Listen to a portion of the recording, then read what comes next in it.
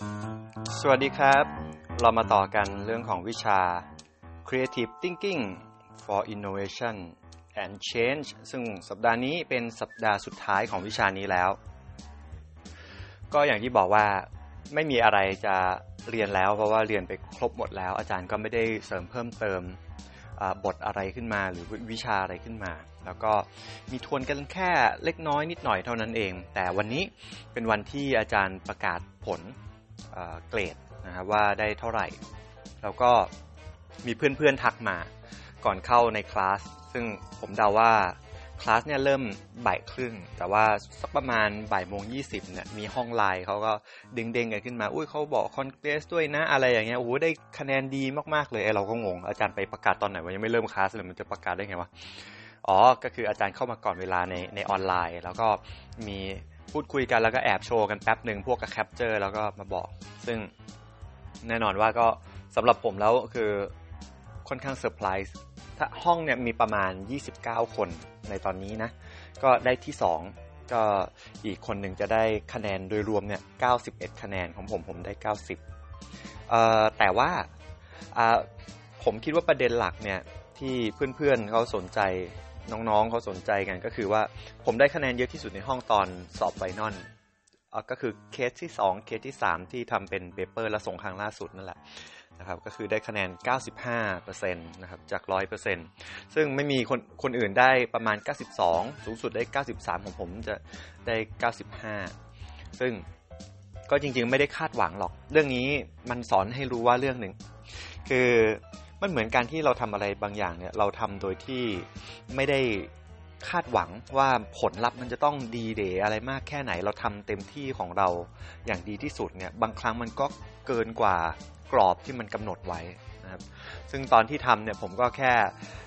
คิดว่าทำยังไงดีอาจารย์บอกว่าให้มันครีเอทีฟที่สุดให้มันสร้างสรรค์ที่สุดแต่ในขณะเดียวกันการที่คุณจะได้คะแนนถึงเกรด A นั้นคือคุณต้องทำให้มันแบบว้าวสำหรับเขาเราก็ตีแค่นั้นแหละแต่เราก็ไม่คิดว่าเราจะต้องได้ A อะไรแต่เราก็เอาฟีดแบ็กของเขาเนี่ยเอามาใช้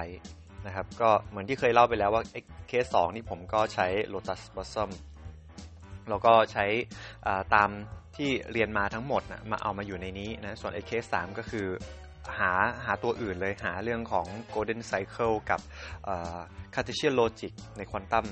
Linguistics เอามาใช้ในนี้นะครับแล้วก็เขียนอยู่ลงบน Mind Map ซึ่งแน่นอนว่าอาจารย์ก็คงรู้สึกว่ามันว้าวแล้วก็ไม่มีคนอื่นที่ทำแบบนี้เพราะคนอื่นเขาก็ใช้แค่1เทคนิคเท่านั้นต่อเคสนะครับผมคิดว่าจุดนี้เนี่ยแหละทำให้มันเรียกว่าได้คะแนนบวกว่าง่ายๆนะครับก็ถามว่าภูมิใจอะไรมากไหมผมคิดว่าไม่เพราะความจริงนะแอบบอกว่าก็อย่าลืมว่าไอ้พวกGolden Cycle เป็นสิ่งที่ผมเรียนมาก่อนหน้านี้แล้วเมื่อสัก2ปีที่แล้วนะของ Simon Sinek แล้วก็ Cartesian Logic ก็เมื่อปลายปีที่แล้วก็เพิ่งไปเรียนตัว NLP ที่เป็น Certified Master Trainer มาอันนั้นก็บังเอิญว่าได้สอบเป็น Cartesian Logic พอดีก็จะอินกับอันนี้มากแล้วชอบมันมากใช่ไหมแล้วตัวเองเป็นคนชอบ Quantum Physics ใช่ไหมก็เอาทั้งหมดมารวมกันสำหรับผมไม่ใช่เรื่องยากอะไรเพราะว่ามีภูมิไงเพียงแต่ว่าเราเองพยายามขุดศักยภาพของเราที่เรามีแล้วก็เอามันมาเชื่อมกับบทเรียนเพราะว่าอาจารย์บอกว่าอยากให้คุณใช้เครื่องมือในการสร้างความคิดสร้างสรรค์ทั้งหลายซึ่งในนั้นมีหนึ่งในนั้นมีเรื่องของ NLP มีเรื่องของ Neuroscience มีเรื่องของจิตวิทยาด้วยผมก็เห็นพอดีผมก็เลยหยิบเอาไอ้พวกนี้ไปเสิร์ชดูแล้วก็ทำไมเราไม่ใช้องค์ความรู้เดิมที่เรามีเราก็เอามาใช้สำหรับตรงนี้ก็เท่านั้นเองมันก็เลยดูแบบว่ามันเลยดูว้าวมั้งแน่นอนว่าถ้าสมมติว่าผมไม่ได้เรียนพวกนี้มานะแล้วผมไปศึกษาด้วยตัวเองมันจะต้องใช้เวลานานมากๆเลยนี่ขนาดอดนอนเพียงแค่5วันนะยังรู้สึกแย่ขนาดนี้เลยถ้าสมมติว่าไม่มีพื้นเรื่องนี้แล้วเอามาใช้นะผมคิดว่ามันต้องอาจจะอดนอนถึง7วันก็เล่าให้ฟังเผื่อว่าใครบางคนจะเอาไปประยุกต์ใช้ในชีวิตประจำวันของตัวเองนะครับก็ลองดูว่าไอ้สิ่งที่เราเรียนรู้ในแต่ละวันเนี่ยบางทีมันรู้ไว้ใช้ว่าเนอะเราไม่รู้หรอกว่าในอนาคตเราจะมีโอกาสได้ใช้เมื่อไหร่ก็ขึ้นอยู่กับสถานการณ์นะครับวันนี้ก็จบเท่านี้ครับกับวิชานี้นะความคิดสร้างสรรค์เพื่อการสร้างนวัตกรรมและการเปลี่ยนแปลงนะก็สำหรับ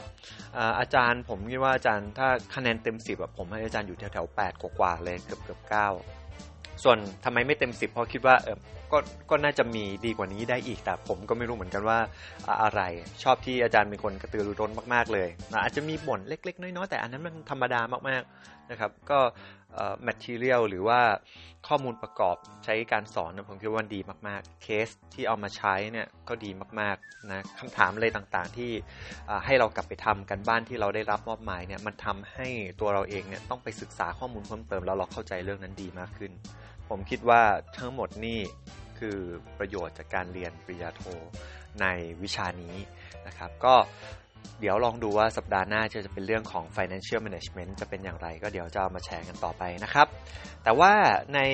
เดือนหน้านะใน2เดือนข้างหน้าเรียกอย่างนี้แหละในบล็อกหน้าเนี่ย8สัปดาห์เนี้ยมีแค่วิชาเดียวที่เรียนนะเพราะฉะนั้นมันก็จะเหลือแค่1ตอนเท่านั้นในวันเสาร์นะครับสำหรับบันทึกป.โทอินเตอร์นะครับวันนี้ลาไปก่อนฝากติดตามตอนต่อไปนะครับขอตัวไปพักผ่อนนิดนึงแล้วเดี๋ยวคงต้องปั่นงานต่อไปเพราะว่ายังมีแคปสโตนต้องส่งของวิชากลยุทธ์อยู่นะครับสวัสดีครับ Have a nice weekend ทุกคนครับ